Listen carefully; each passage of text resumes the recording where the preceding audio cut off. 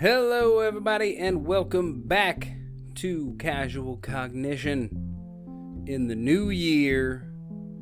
And we are still here with you, bringing you content now, again, every week. So happy to have you back. And today we have a wonderful episode for you.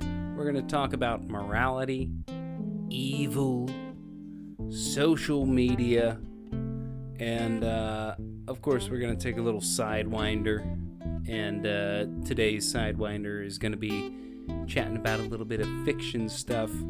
And we're even going to get a little political in there, or at least political for our podcast. So stick around. We've got a fun one for you.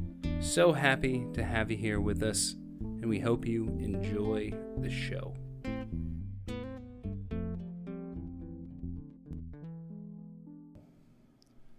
And we're back. We're back, baby. After a little brief hiatus. Little holiday hiatus. We got to put in like a roaring crowd sound. I'll see what I can do.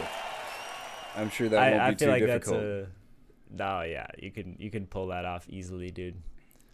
With your podcast producing prowess.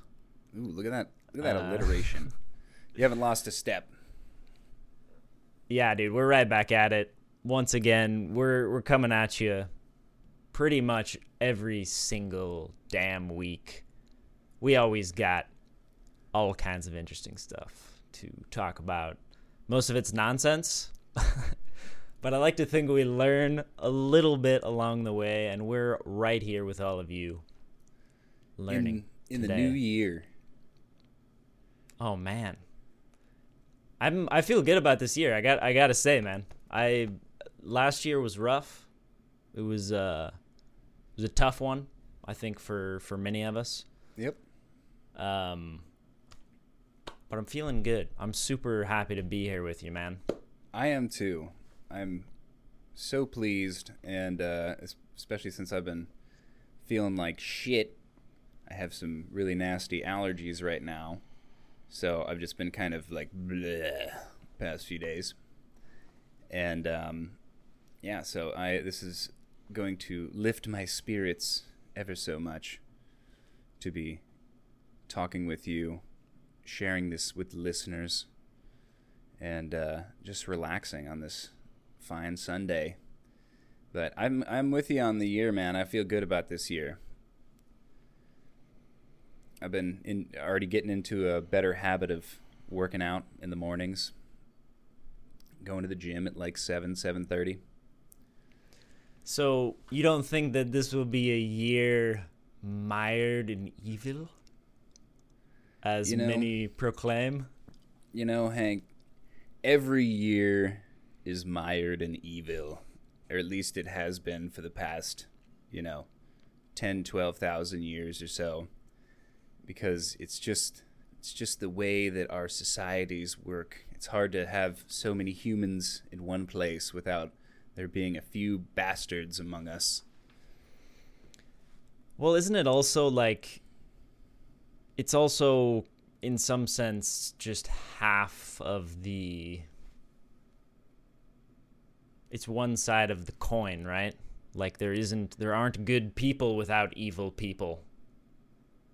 Or like they're, you know what I mean? Well, that's an interesting one right there, because if you've been listening to this podcast for a while, you know that we ascribe to a little bit of that return to monkey ideology, that our hunter-gatherer ancestors were a lot more, so shall we say, contented, and shitbaggery was not really tolerated because everybody was reliant on each other. And at least within those communities, though, right? Because then you other issues. But well, like that's actually, I want to say something when you're done. I want to add to this branch here.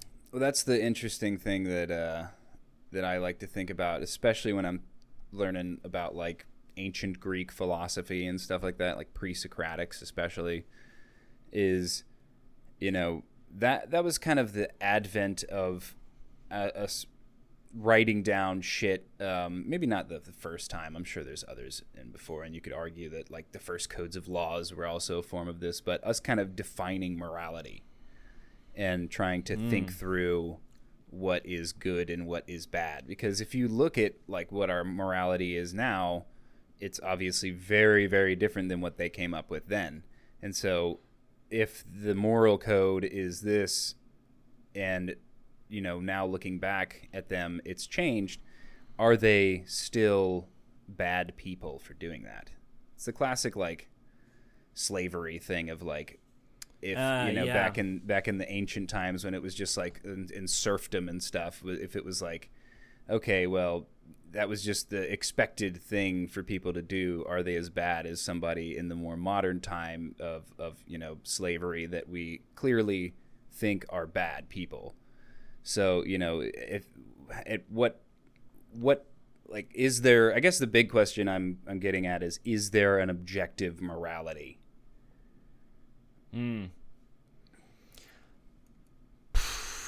I mean, no. To me, like, that's my gut reaction.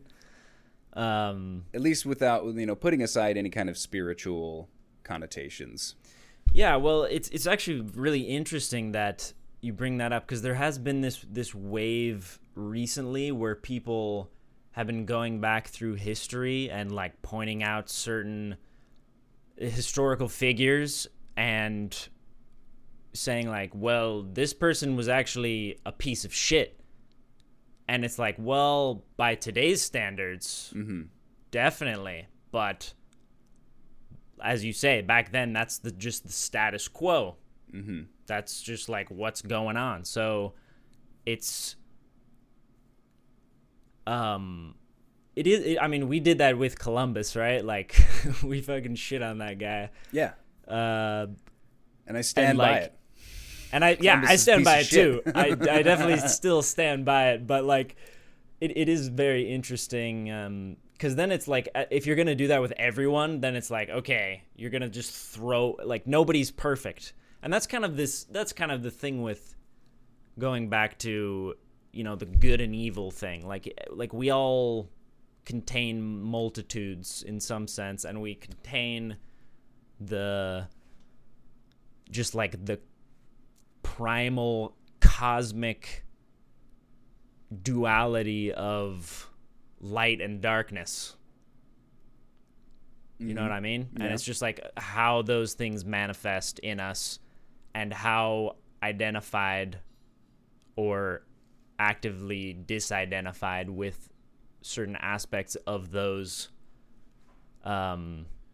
polarities that make us like good or evil, depending on who you ask. Yeah, it's kind of the other thing I like to mention in this argument anytime it comes up, or this discussion, I should say, is that I don't really believe in like purely evil people or purely good people. Right. And it's very easy to look at somebody who's, you know, a real nightmare of a person. You know, even take it to the extreme, like a Jeffrey Epstein, or fuck it, a Hitler. You know, and you know, like that's kind of, those kind of guys are our view of pure evil. Right. But if you were to go through those people's, you know, lives and characters with a fine-tooth comb, you'd be able to find these little nuggets of virtuous behavior. You know, maybe it's and maybe it's Hitler, like, you know, taking care of some cousin of his or something, being generous to somebody else. It's like, okay, well, he's still an evil person, but there's these like little nuggets, and, you know, hot take here defending Hitler, but it's more to just prove my point of like it.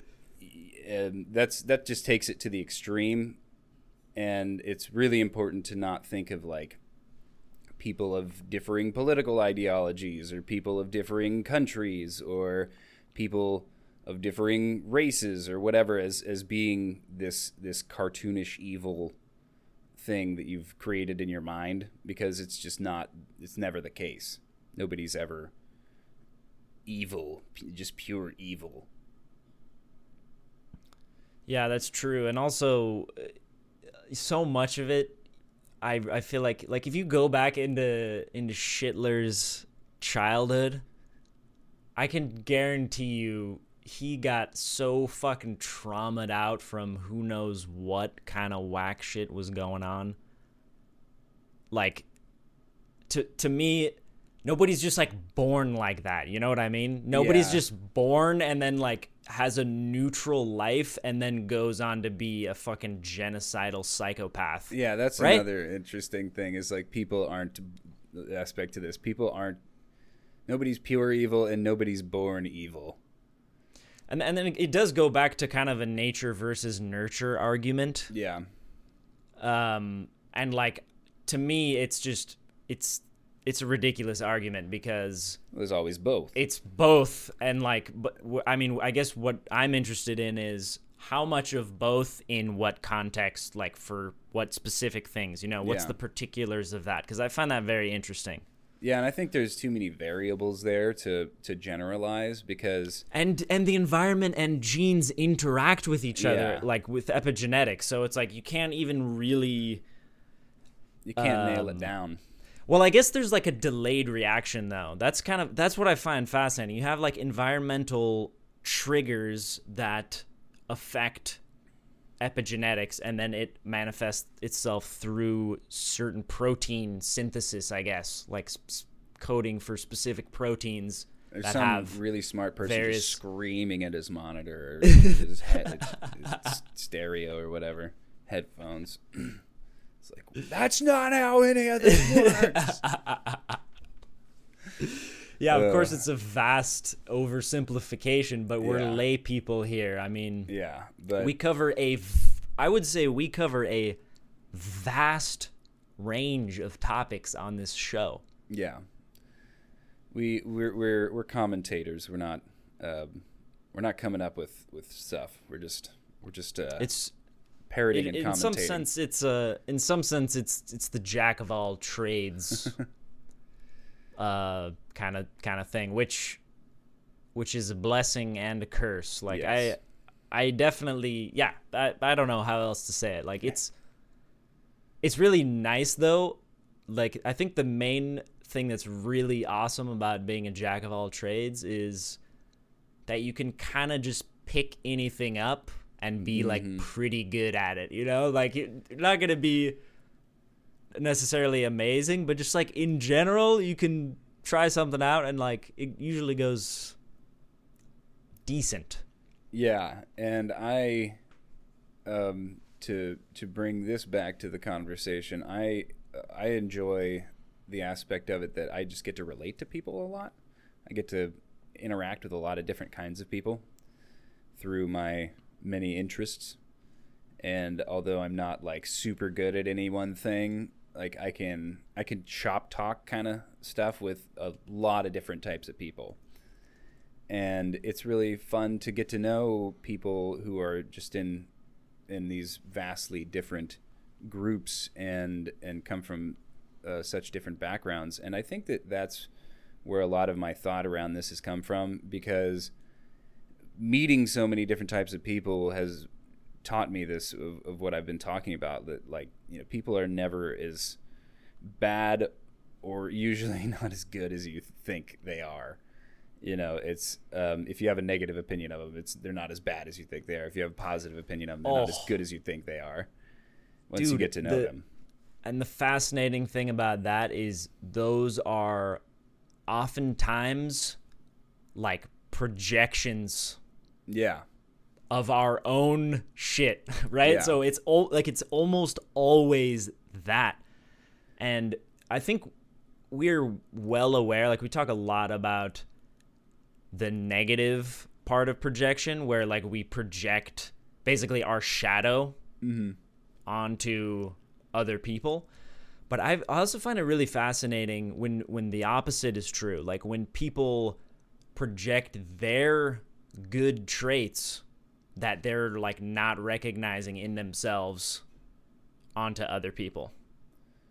Yeah, that does happen, especially And it's like fascinating. close people who are really close to each other and admire each other. Yeah. And It's fascinating because in some sense I feel like when you do that and you're not connected with your own sense of that, it's like you're giving your access to it away, and you're like putting it, it's like an idol kind of thing, when it's just like, oh, that thing is perfect, but then I'm yeah it's honestly, for me, and I think most people, it's really hard to carve through my own projections onto people. And it's always like a jarring effect whenever somebody goes outside of your expectations of them in a big way. Right. If it's a negative expectation, it's just like, wait, what? If they do anything good, it's just like, hey, you're not supposed to be doing good stuff. You're not supposed to be doing something that I like. You're supposed to be evil. You're supposed to be a mustache-twirling villain. What am I supposed to struggle against if you're not an evil psycho? Yeah. But that is kind of part of, I feel like, what's driving a lot of this tribalism is like, well, first of all, we don't have meaning. We just strip that away with with Mass kind of consumerism. materialist reductionist type thinking, and yes, religion is bullshit. We do away with it. We have science, and we have a bunch of cool shit from science, right? But then we're like, oh, but people are just killing themselves in record numbers. We've never had a more sick population. You know what I heard? Somebody told me this the other day. I'm not sure if this is true. So it could be that could be the subline of our podcast. All right, I'm not sure. Somebody told me this the other day, and I'm not sure if it's true, but I'm going to say it anyways. They told me that there were more people in Australia. There were more people committing suicide than dying from COVID. That's an interesting one. I mean, Australia's been doing pretty good with their COVID numbers, so it wouldn't surprise me all that much, because I mean, a lot of people commit suicide, and like you said, more than ever before. I mean, there's more people than ever before, but you know how it goes. Yeah, I did want to bring one thing up to just to kind of finish out the thought, right? Is this thing with meaning and how it relates to, maybe we can see if we can find a connection with meaning and how it relates to this question that we brought up before, which is kind of like moral relativism. Well,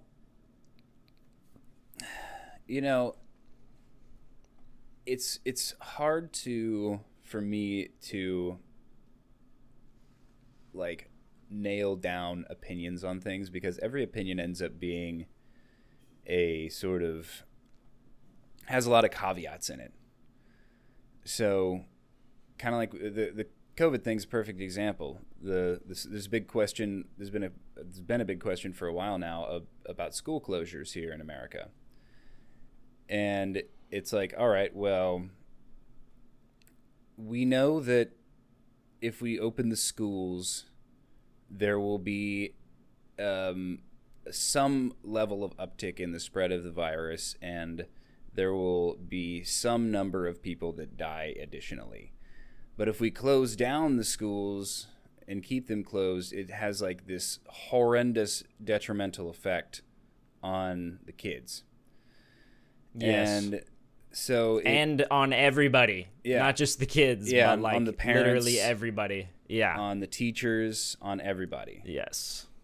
And so that's it's gotten to the point now where most people are pretty much like, all right, well, we need to open the schools. But then we started opening the schools, and then the teachers started getting sick. So right now the big problem is that the schools are understaffed because the teachers keep getting sick and they're having to go home.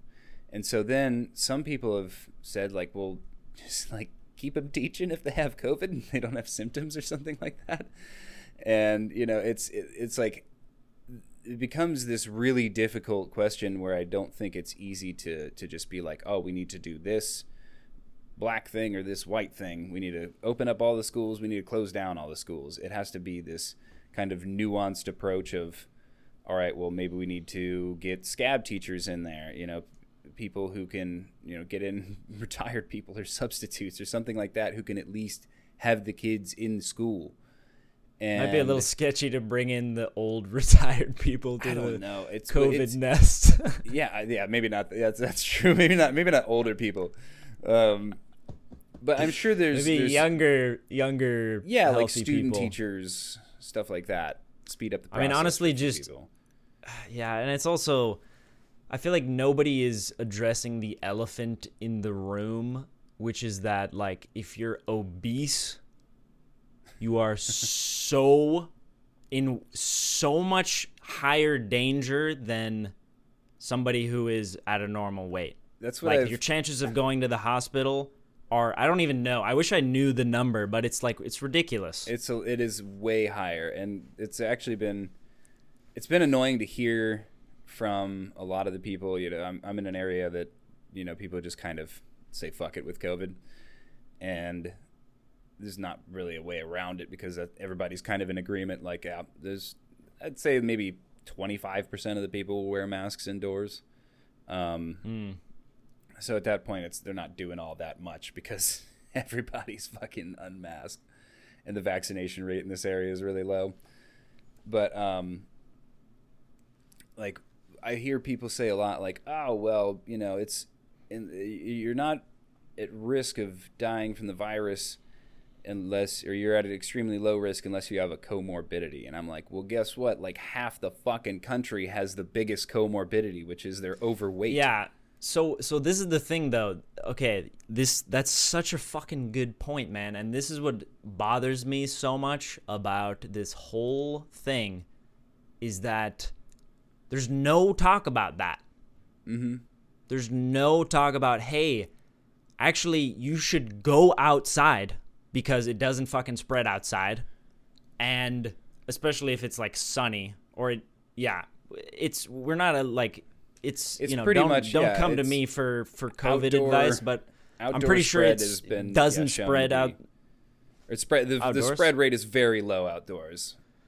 I think obviously if you're stuffed in like sardines somehow in an open area, like it probably could, but like in general, outdoor is safe, and being healthy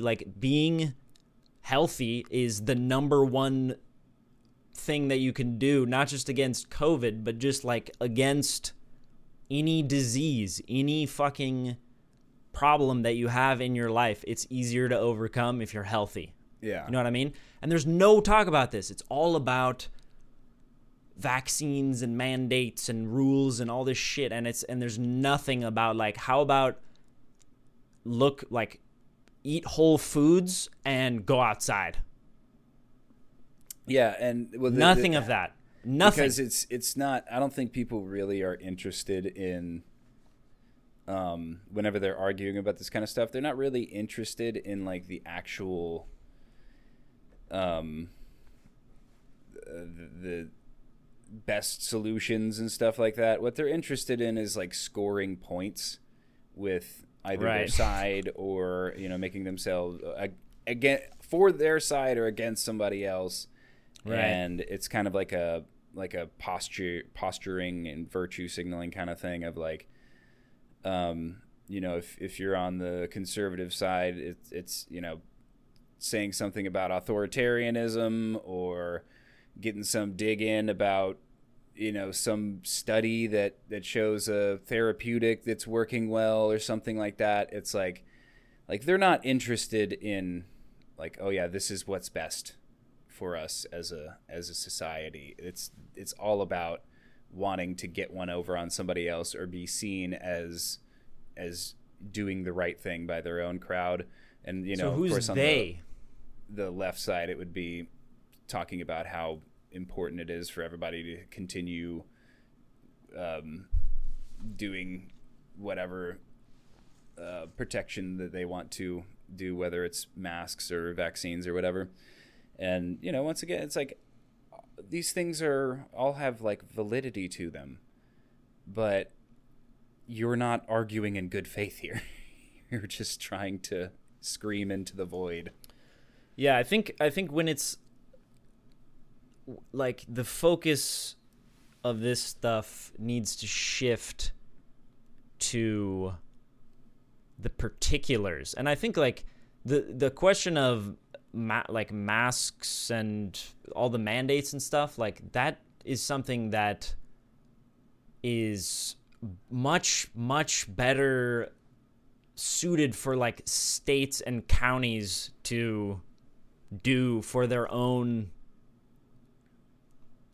zone, you know what I mean? Because then everybody just does what, like, each community just decides what they want to do, and then they do it. Yeah, well, that's what we've been doing in America. The problem is that we have a very diverse population, and so like the people in both areas have been freaking out who don't agree with whatever the community decided to do. Yeah. So if you're in New York or you're in LA or something like that, people are freaking out, who are conservative and who are not worried about COVID or this or that. And then in areas where there's a lot more conservative people and they're just, not doing anything, people are freaking out who are more liberal. So it's just like the issue, unfortunately, at least in America, doesn't go away with localized mandates and policies simply because we can't agree, Yeah, and that's honestly, like, that's social media. A big part of it is social media. That's why the whole thing's gridlocked. I actually think that social media has been like one of the biggest problems in this whole thing, because people have a hard time understanding this stuff and getting like up to date hourly information about like complicated health policy is just, we talk about like, oh, it's good to be transparent and it's good for everybody to have access to the public knowledge. It's like, yeah, maybe it's best for them to just have a public statement every month or two. So people not be able to fucking stick their noses in every part of stuff that they don't understand. I definitely think that people should have access to the information, but the problem is with social media is that it drives polarization by incentivizing inflammatory posts that get you in your fucking lizard brain, and that's the shit that goes viral. So it doesn't take, like, it only will push the stuff that is fucking, that terrifies you, basically. And it's literally driving polarization, putting the U.S. government in complete gridlock. And like, dude, I listened to this. There's a really good podcast. I have to give a shout out to my man, Joe Rogan, dude. He has Tristan Harris and one other guy on. I forget the other guy's name, unfortunately. But they talk about this in the podcast, and they're way more knowledgeable than Nate and I on this. So I definitely recommend checking it out if this sounds interesting to you. Speak for yourself, buddy. I'm an expert. But yeah, that podcast is really fucking good. They talk about all of this in detail and like, go through the mechanisms of how this stuff is happening. It's fascinating. Yeah, it's been pretty upsetting because it used to be that, if nobody would be able to really access, like, you could potentially access the information, but it wouldn't really spread. You'd have to go through a lot of work and effort and time to get it, but nobody would be able to find some like study by some obscure group in some other country that says that this vaccine is dangerous, or says, this such and such is really working, and it's, a preliminary study. It's not really designed to have a definitive answer, but people, a layman finds it, and then it gets on social media and it spreads to 500 million people across the world. And even a lot of times in these situations, even the scientists who are in charge of the studies are like, whoa, you guys didn't get what we were trying to put down. And then there will be a retraction. But I don't know if you know about this particular rule of thumb, but generally speaking, retractions get like a tiny fraction of the views that the original stories get. So a lot of stuff will spread around, and then it'll come out that, oh, no, that wasn't true, or that was, like I said, a preliminary study, and the results are they're not even meant to be conclusive. It's just meant to give a direction on where to go. But it's too late. The information is out there, and now it's being spread around virally. It's being spread around faster than COVID. So it's just like, yep. I like the access to information, but there is a double-edged sword to it, and also social media exacerbates the negatives. Yeah, I think it wouldn't even be a negative thing, that information necessarily. It's literally just the fact that somebody makes a post and makes some kind of outrageous claim based on the data, and then that is what triggers people and then gets the fear brain train going, and that's what turns it viral, right? But like, if you think about it, if it wasn't like that, most people would never even look at the data because they're not interested in that at all. They're looking at other shit, so it would never even show up on their feed unless they were actively looking for it. And then if they were, they would be more likely to actually look at the study instead of just because that's the thing. It's just like attention, and you're just attention, and then it's like, oh, what the fuck? Yeah, something, something to freak me out, something to freak out about, and then shit, and it's like, so that's, to me, the main issue. It's like we should definitely have freedom of information, because the harsh and kind of sad reality is that most people aren't gonna look at it. Yeah, I've been a little sad to see the small amounts of engagement. I think the people probably just they're following NASA instead of this. They made a separate Twitter profile for the James Webb Telescope. And they don't have that many people like commenting and engaging on it. It's pretty cool, actually. You can go on there and like ask questions, and somebody from the crew will usually answer it if it's a decent question. Wow, that's pretty cool. Yeah, they're actually answering people's questions. And here's one of the things that's great about social media and why it's not inherently evil, right? Like, there's something amazing about what we can do with this communication, right? Yeah, I never would have known about the website that I showed you about the James Webb Telescope had it not been spread through social media. Exactly. So, but it does come down to like, okay, so we need to isolate the problem, and we know what the problem is. Well, but at least we know huge chunks of the problem come from fucking Zuckerberg himself. We know some of the problem. It's a very complex problem also, because it's like, okay, so you have this thing, and it's designed to maximize capturing attention. It does it extremely good because this is what they said in the podcast, or I mean, I guess it's a common term, but like, so there's a race to the bottom of the brain stem. You're going the bottom of the brain stem, straight down to that fucking lizard brain, because that's what will capture our attention, right? And that's to maximize ad revenue, right? Mm-hmm. So there's a profit motive to do that in the best possible way, but not best. It's like only considering attention. This is the only thing that that the neural net is like learning to do. It's just like attention, maximize attention. And it has this really fucked up side effect, which is affecting not just the political gridlock, but also it's a huge part of our mental health crisis as well. And oh my God, negative things deep. get so much more attention than positive things. And, 24-hour news channels learned that a long time ago. And Facebook in particular, they've been kind of catching a lot of heat, and they're risking regulation over this exact thing about their algorithm being basically like unequivocally proven to cause huge amounts of harm through promoting negative stories all the time. And like they intentionally promote things that will get you angry because they know it will drive engagement. And well, I think it's kind of this like cognitive dissonance thing, you know what I mean, where I don't think that they have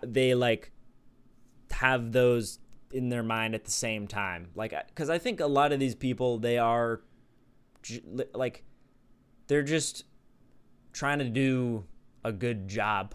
Oh, it's mostly Zuckerberg, dude. In the case of Facebook, like that's why it's such a weird thing, because like I've heard some weird shit about Facebook recently, dude.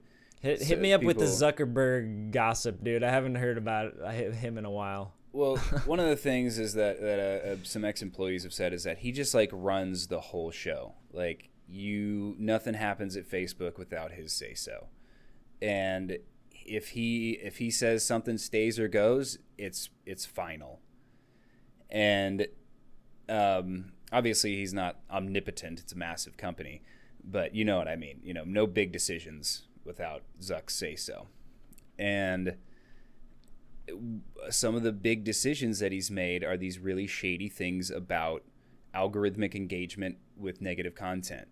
And he's actually had to face some congressional hearings and some serious public scrutiny about this exact thing. One thing that came out recently was this study showing that like use of Instagram was directly causal to like teenage girls like committing suicide and being depressed and stuff like that. It was this horrifying. It's pretty well established at this point.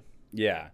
And you know, Facebook always, or Zuckerberg, I don't even like to say Facebook, because like you said, there's like a lot of people who are fairly benign in these places.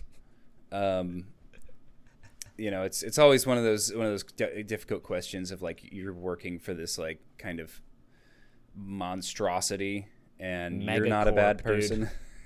But the company is bad, so are you a bad person? This gets back to the morality thing. Gets back to the Nazi question, right? But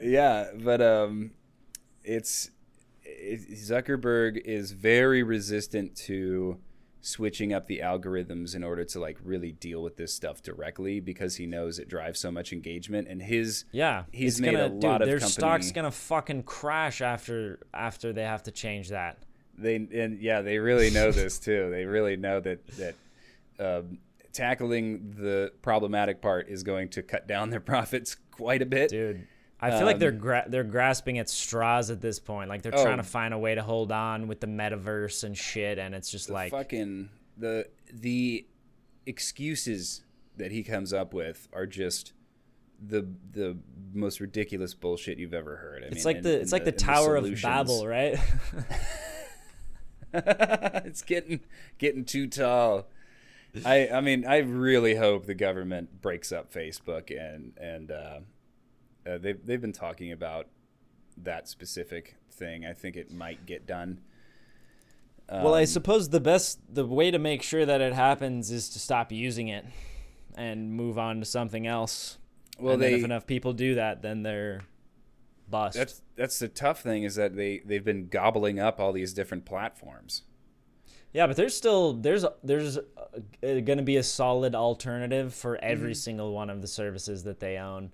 It's yeah, true, but we can't not use Instagram with the podcast. You know, we got to have an Instagram. Yeah, you gotta. If you're a fucking artist of any kind, you got to have an Instagram. It's just part of the game. Fucking bastards. I know, dude. It's a tough one. It's a tough one. So, and you know, WhatsApp is used by a massive number around the world is like their main communication, because they don't have like cell service, but they have internet and they use WhatsApp. I was using it for a lot. I pretty much use it for all my communication until Facebook bought it. And then I'm like, God damn it. Now I have to use some shitty ass open source fucking. I mean, I gotta say, that's amazing though. Like, Signal's good. I like Signal. It whacks out of me every now and then, but it's like significantly worse than something like WhatsApp or Messenger in terms of the quality of the service. But just the fact that a bunch of people got together and made this thing completely for free that is open source, so like they essentially can't like monetize it. Yeah. And they're just like, we're going to make this for people because we think it's important. And then, of course, you can donate to help sustain the project because it costs money to fucking do all this stuff and to run the servers and all that stuff. And like, and they took it from, in my understanding, they took the privacy like very seriously, end-to-end encryption and all of that stuff. And like, that's fucking awesome. That's a great example of something that's just good that happens that you never hear about because you only hear about the bad things. You don't hear about this group of nerds who built this fucking telecommunications application for free that protects your data. Yeah, and there's a lot of open source tech stuff like that. I'm currently recording on one of them, Audacity. And and OBS. And OBS. Yeah. I forgot about that. So yeah, it's there's a lot of good that comes out of this interconnectivity that we have. But I did want to get back to that thing we just touched on, that question of, is the random Facebook employee working for the company, or maybe I'm not. Let's make it a little easier and say we're not talking about a janitor for one of the buildings. We're talking about we'll say a middle manager, somebody who's got some people under him, can't influence company policy, but, manages a portion of their workers and, makes a good salary from the company, has good benefits. Is that person, obviously we've established they're not a bad person, but is that person doing something immoral? I think these questions are very difficult to address because it's so much about the particulars of that person and their behaviors and like how they're influenced, because even like there can be people like that. This does happen where they can have a direct influence of like, this is like this now, but they can kind of subvert in a way, like in a very small way, just with their intention and with a kind of gentle guiding hand to like try to, push it in the right direction. You know what I mean? Rather than disengaging completely. Yeah, that is an interesting and thing, letting the ship run aground. Well, bro, that's something that's been brought up a lot in the Trump administration, or the former Trump administration, thankfully. Was like there's a lot of people who made that argument. They were like, well, I really don't like what's going on, but I'm going to stay because, and a lot of times this was in hindsight, like I didn't like what was going on, but I stayed in to do that because I thought that me leaving things would be even worse. So I tried to guide things in the way that I could. And it was kind of brought up that like, okay, well, what is the responsibility there? Do you resign or do you do that? And some people, like Mattis, he was the defense secretary. He did like genuinely do that. Like was stood up to Trump whenever he got a little wacky on foreign interventionist policies, and tried to like calm things down and keep things from escalating. And so that was a good thing. And I think that, like you said, it really depends on the conduct of the person in there, because you can have that potential, but do you use it? Because it can be very hard. Yeah, it can be it takes a lot of courage to do that sort of thing. Yeah. Especially in a company like Facebook, where, if you draw the evil eye of Zuckerberg, he may just incinerate you. Oh my God. Draw the gaze from the tower. Wow. That is amazing.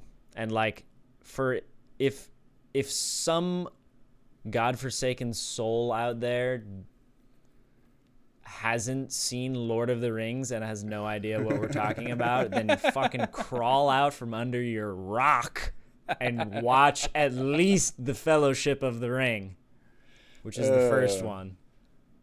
Probably. But you might as well go the whole fucking 11 hours and watch all of them. Watch the extended versions too. They're like 4 hours a pop. Oh my God. Oh man. Yeah. Wait, you thought the first one was the weakest?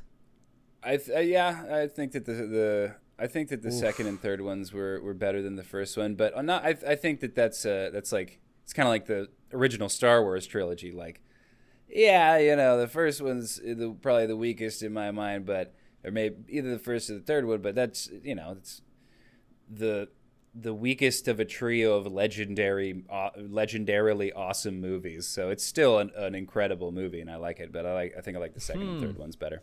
Interesting. You know what?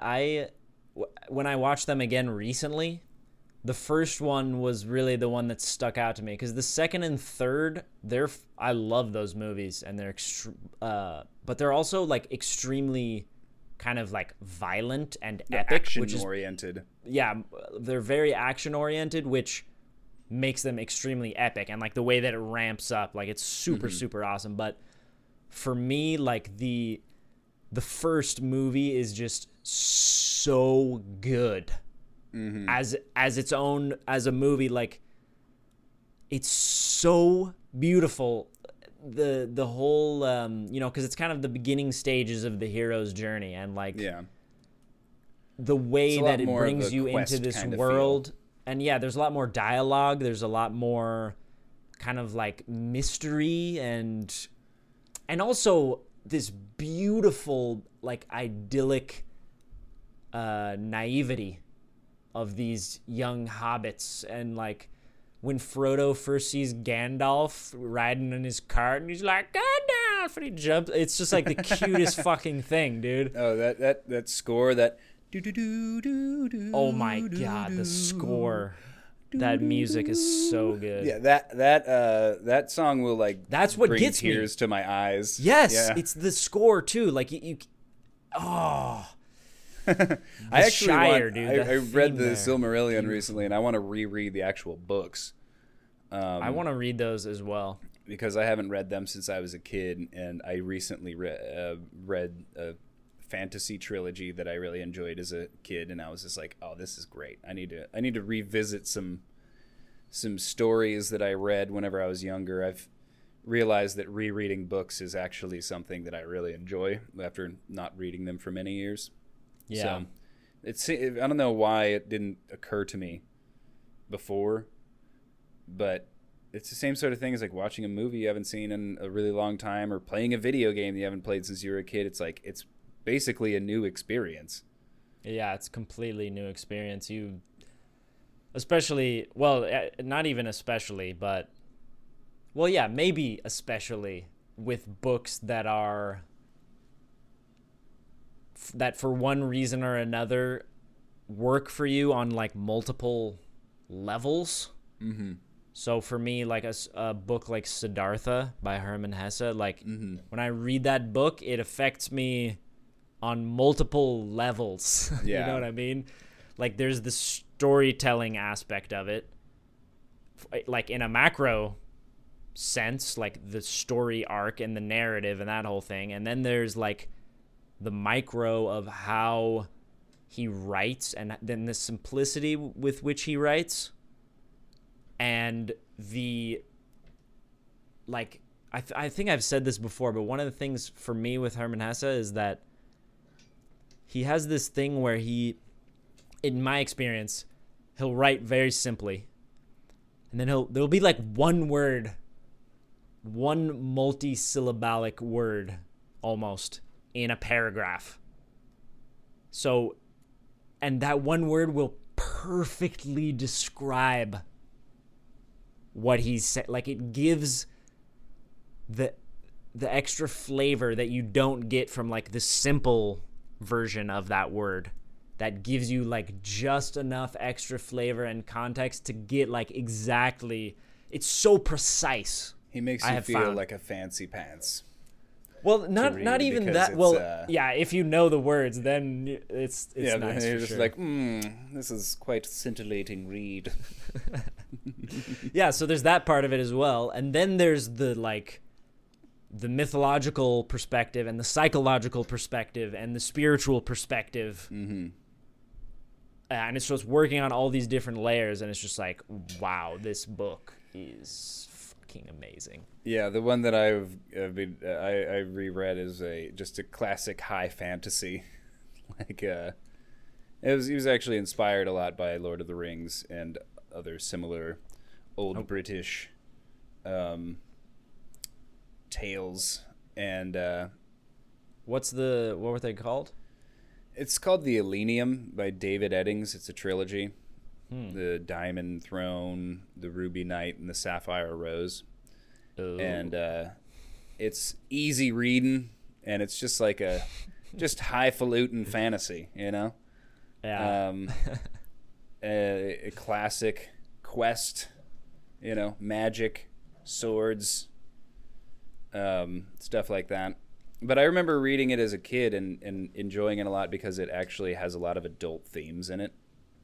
Like if a city gets sacked, there's going to be rape. And if somebody gets hit by a sword or something, you know, there's like a bloody description, you know, maybe they get their arm lopped off or something like that. There's a lot of head chopping, a lot of hangings. So it's kind of like an R-rated type of tale, but it's also high fantasy. So it's like an action fantasy. It's like Lord of the Rings. Lord of the Rings is movies. considered to be like, I think it's considered to, I can't remember if it's considered to be high fantasy or not, but it's a lot more like serious in tone. Mm-hmm. Like there's a lot of humor in these books. There's a lot of like predictable kind of pulpish action and a lot of storylines and stuff. Yeah, at least banal action. Yeah, yeah. And it's not very hard to guess what's going to happen in the book. Right. There's a few twists and turns, but you know the hero's going to save the damsel in distress and all that good right. stuff. So it's like very cliche and kind of. But it's really well done pulp fantasy.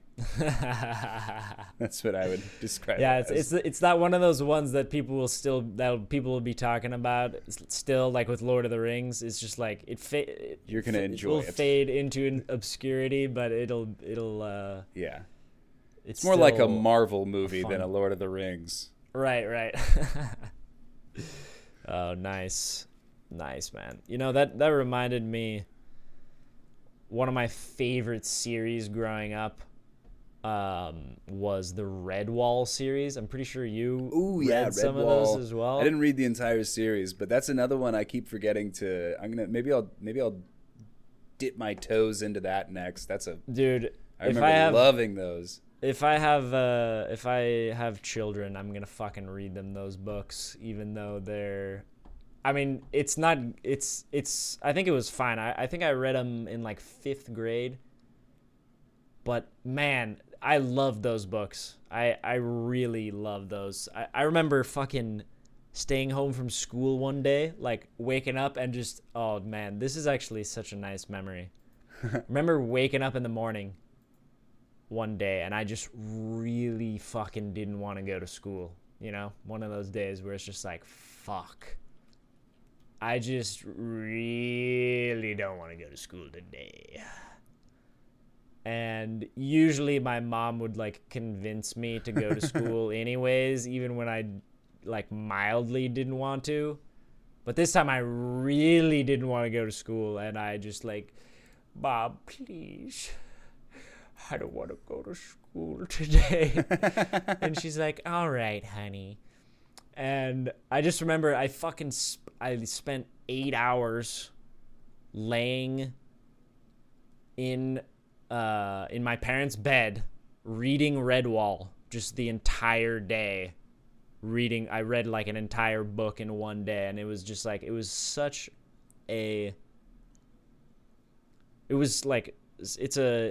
now that I think about it, it's really a beloved childhood memory for me, you know, like that was I enjoyed that so much. It was such a nice day, and it was, you know, it was a very novel experience, no pun intended. So like, needless to say, Redwall has a very special place in my heart.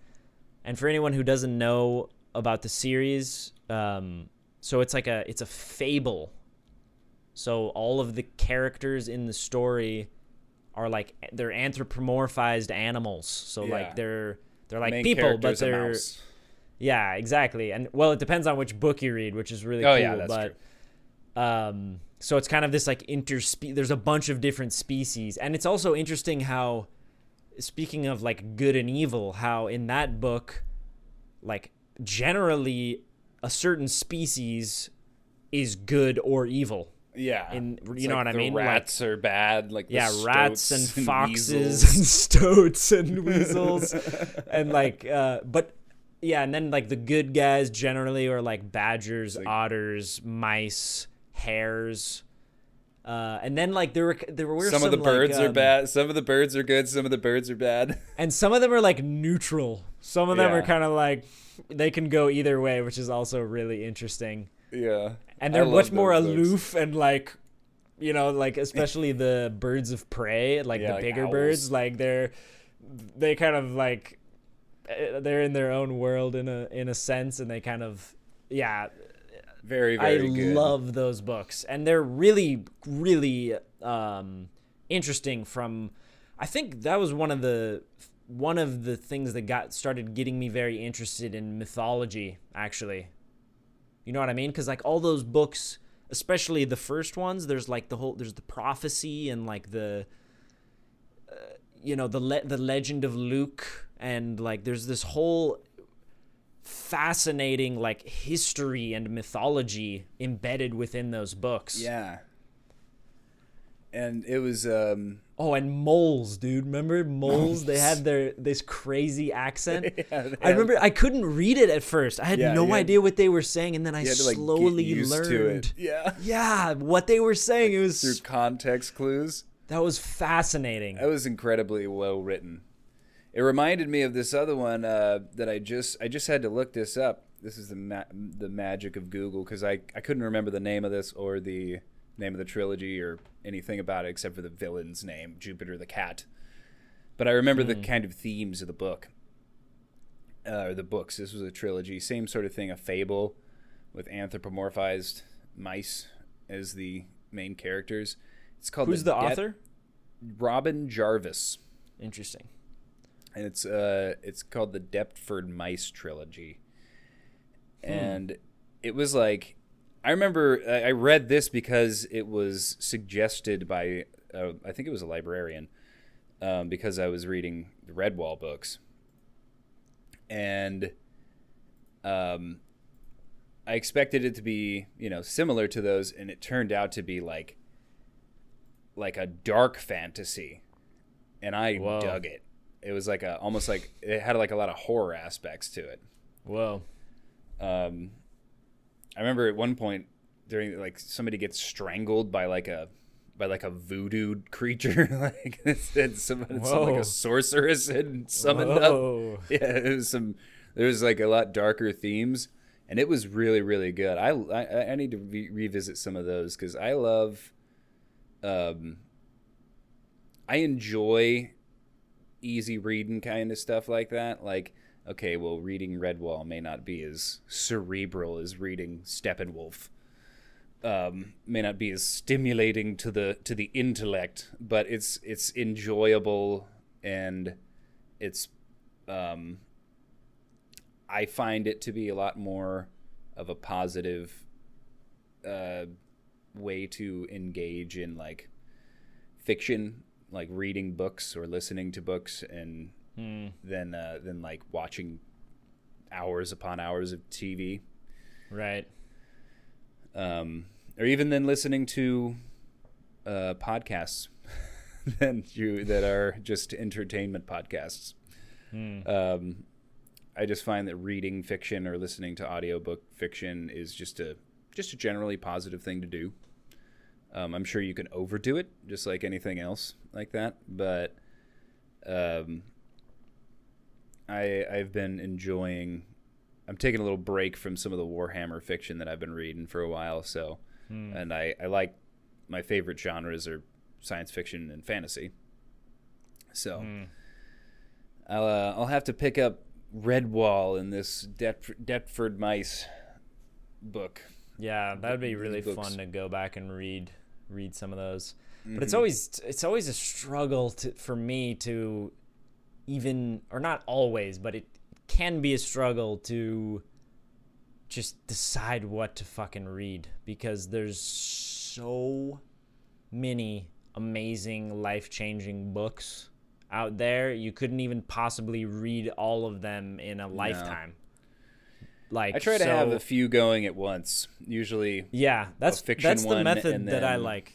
And then some like nonfiction learning type. I think that's a really nice way to go about it. And then, like, what I'll usually do is at night read the fiction, and then during the day, here and there, reading the nonfiction. And that seems to work out really nicely, because there's a cool kind of connection with like the imagination, and then like and active imagination, and also sleeping and dreaming. So it kind of like there's a natural segue there.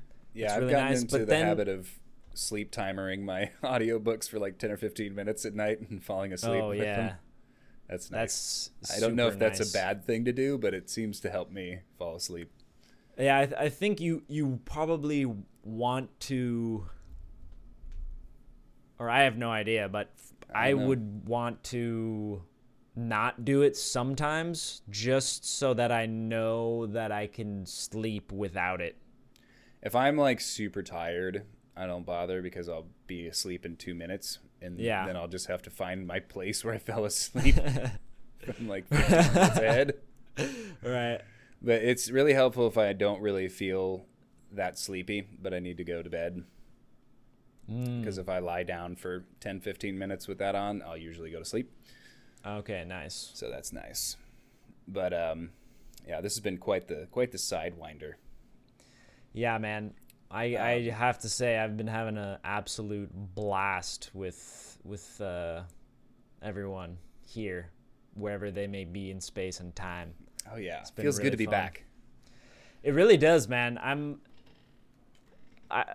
It's such a pleasure. It really is to talk with you, and you know, we haven't forgotten about all of you listening. Like we still want to talk with you too. Oh yeah. We got to figure out a better, like, okay, so first of all, I think most people they've evolved beyond the email thing. Like, I think we have to shift one thing that we could try is like shifting the focus to, what do you think, Twitter? Yeah, Twitter probably, and also I think we ought to just open up the Discord, just make it open. If we get down the road and there's a shitload of people in there, then maybe close it off to Patreon only again, but I think we ought to just make it open. Yeah, but I would really like to facilitate like a wider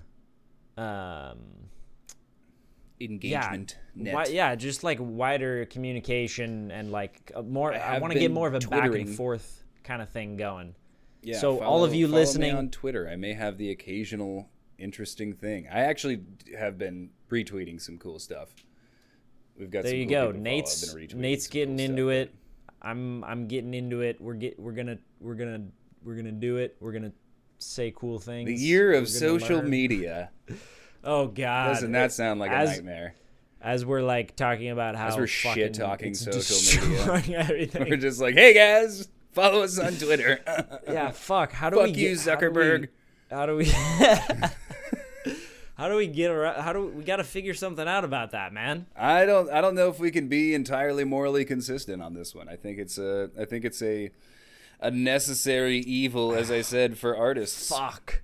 It's just how it is. Okay, but we're okay, but here's we are the deal. trying we're to influence. steering the ship We're trying to influence in the right it in a direction. positive way. That's what we're trying to do. We are about love and openness, communication, collaboration, willingness to accept that we're wrong, maybe even about most things. And also willingness to accept other people being wrong without you needing to correct them, without it being your job to change their mind. Unless they're actively seeking to update their software, like because for me that's what I want to do. Like I want to different. get conflicting information so I can be more like, wait, strangers. what is that? Yeah, of course. But I think like so we need to engage with the people who are on our. I mean the people who are listening, right? Like we're operating here at some kind of range of wavelengths, right? And we kind of have a general idea of like, okay, these things seem valuable, right? Like we have certain things that we talk about, and a lot of it is like totally just a waste. I mean, not a waste of time, as we've explored in previous episodes, but like maybe it's not the most. It doesn't. Oh, and this actually begs the question, because I was about to say maybe it doesn't have intrinsic value, but then that opens up a whole nother fucking can of worms of like, does anything have intrinsic value? And it actually, I agree with the Austrian school of economics on this one, which is that value is subjective. Like I can really fucking get behind that.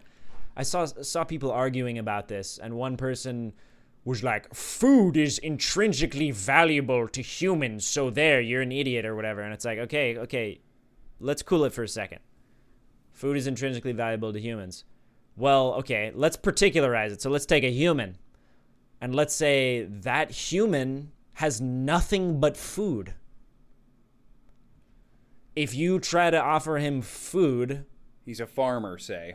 He's a farmer. He's got food. Like, he needs other stuff. He needs tools. He needs a shelter. Stuff, different other things, right? So, like, if you're sitting on a pile of apples and you've eaten your fucking fill of apples and you've been eating apples for so long that you're fucking sick of it and you can't even imagine eating another apple... Apples don't have any value to you, like, in that moment. You're not going to buy an apple, right? So to me, like, and that's the whole way that the fucking stock market works. Like, and it's to me, it's painfully obvious when you see the kind of shit that happens where, like, somebody will make a tweet about some company or cryptocurrency, and then it will just skyrocket or completely crash. And it's completely must do to Bitcoin. It was just like a broken heart, sad face emoji, and it was just like tanked Bitcoin's price for a while. Yeah, that was nuts. And dude, think about this though. Like that's a really good point. But then on the other side, there's also him going on Joe Rogan and smoking weed, and Tesla stock just crashing. Stock. That was, know what I mean? Hilarious. I mean, so like, that was, to me, it's like, it's obvious this has nothing to do. I mean, it has something to do with something that you could call intrinsic value about the company, but like at the end of the day, it's completely subjective. Yeah. Even if it has some kind of like utility, you know what I mean? It's totally subjective. I think opinion. that I'm also of the sort of philosophical stance, as we kind of talked about with our talk about objective versus subjective morality. I think basically everything that exists is subjective. There's very little objective reality, if any.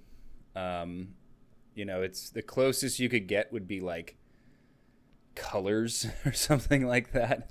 But like, even that, though, you never know if somebody else's green looks different than your green. Well, and it does. We know for a fact, like, some other animals that and people that are colorblind and stuff, like they have different configurations of cones and rods, or they like don't have rods or whatever. So like they perceive light in a completely different way.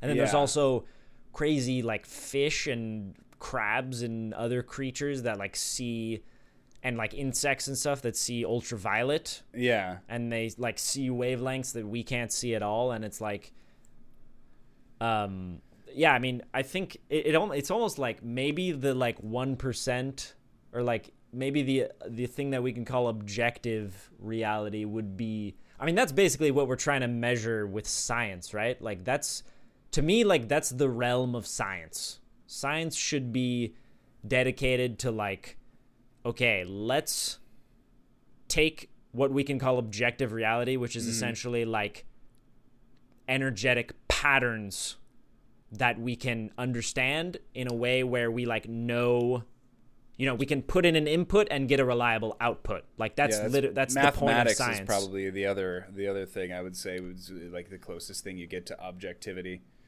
Right, and like, so that's the job of science, and that's fucking great, and it's extremely valuable, but it's also like, if we deceive ourselves into thinking that that's the only thing that matters, and that's the only thing that's going on, and that subjectivity doesn't matter, and it's somehow like wrong or false, or like I don't know what you call it, but like, we need that layer. We need both.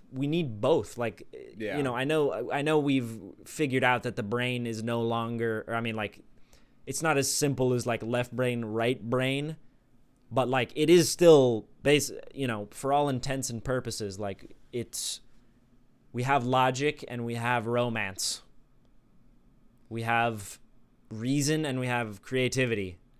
We have order and chaos, and it goes back to the light and dark thing that we talked about, like in the beginning, like. So I don't know what to make of that, but it blows my mind, and it's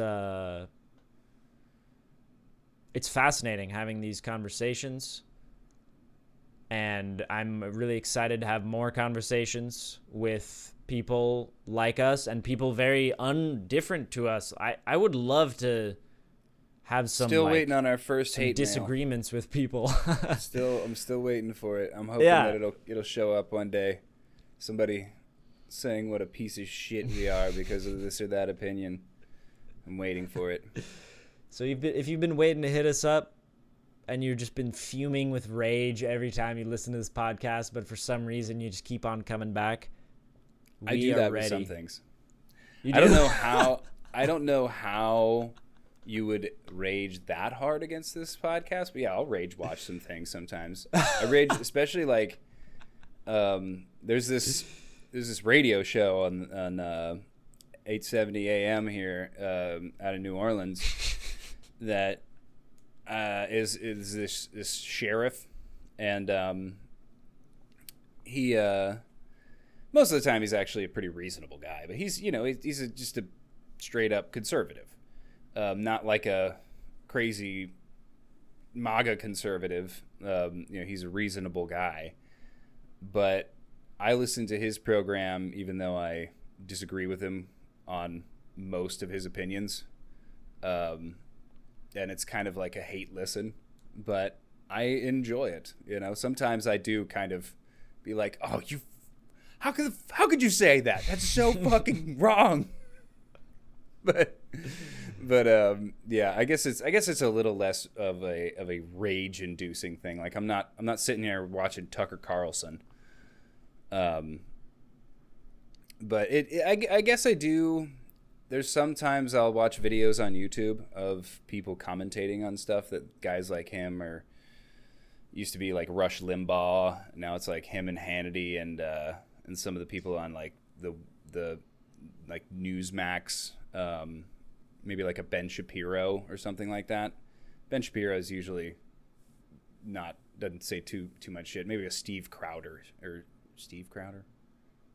Just like the very inflammatory, like hard shock right people. Yeah, sometimes I will watch videos of commentating on that, but usually it's not.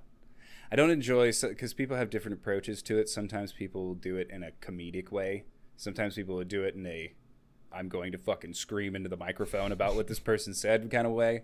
Yeah. Yeah, I don't usually like that, but it can be fun to watch people have lighthearted roasting of people like that, people like Tucker Carlson. Okay, I just had an idea. What you this got? This is completely out of left field. Here it is. I have a request for our audience. Okay. And you're going to help me formulating this request. This is in closing, by the way, because I think there needs to be a recency of this for it to actually work. You'll see what I mean. So, I would like to ask you, our dear listener, to send us a message on whatever platform you wish. It could be email, it could be Twitter, Instagram, it could be a voice message that you can go to on Anchor. We'll have the link in the show notes. And tell us what you thought about this episode. We're going to use, and if you want to, this is optional. Here's extra credit. You can do keep, add, more, and less, and tell us for each of those things. What should we keep? What should we have? Add, so something that wasn't there that should be there.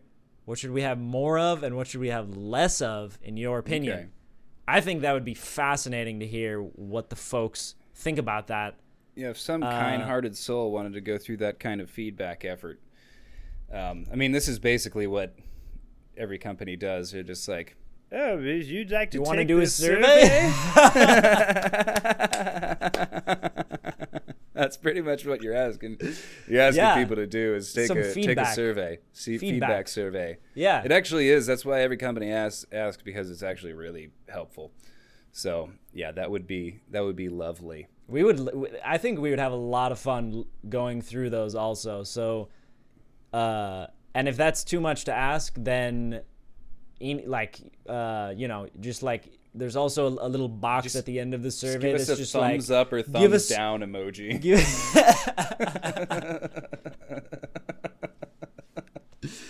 Oh my God, we love you so much. We appreciate you coming in and hanging out with us. It means the world, and we really would like to chat and get the ball rolling here, because I mean, this is super fun for both of us just to talk to each other, but I know that all of us would benefit from having a discourse, and we're not exactly sure how to do that yet, but like just by opening the lines of communication, I feel like we can we're distributing the cognition. Right now it's your and I's brainchild, but we want to create a mega mind. Yeah, well, one thing that all minds are welcome. Yeah, one thing that I am doing that I will also offer to the listeners is like, it does take a little while for me to put shit together and schedule things out. It's just kind of difficult, so you gotta be kind of patient about the time, or the timeline for it. But I am going to be recording some episodes with just random people who I've never met before, through the some of the Discords that I'm a part of. People who I know will be interested in the kinds of things we're interested in and not be shitheads, but who I do not know personally. So one way that you could potentially interact with us is you could just come on the podcast. We are not, this may, if you're listening to this in the future and we've blown up across the world, it may not be able to happen. But at this point, we're small enough that, we can make that happen. So I mean, you can always give it a shot. There's no harm in trying if that's something that you'd like to do. Yeah, I've had multiple people on. We've had multiple people on already who have just kind of listened to it, liked it, and we came on. Usually, they're our friends, but sometimes not. So yeah, there's lots of ways that we can continue to engage, but I think we could probably wrap it up for today. Yeah. And thank we're y'all back so to, much. Back to our regular schedule, so you'll see us again next week. We love you, and thanks for joining us in this new and exciting year. Peace out. Bye, everybody.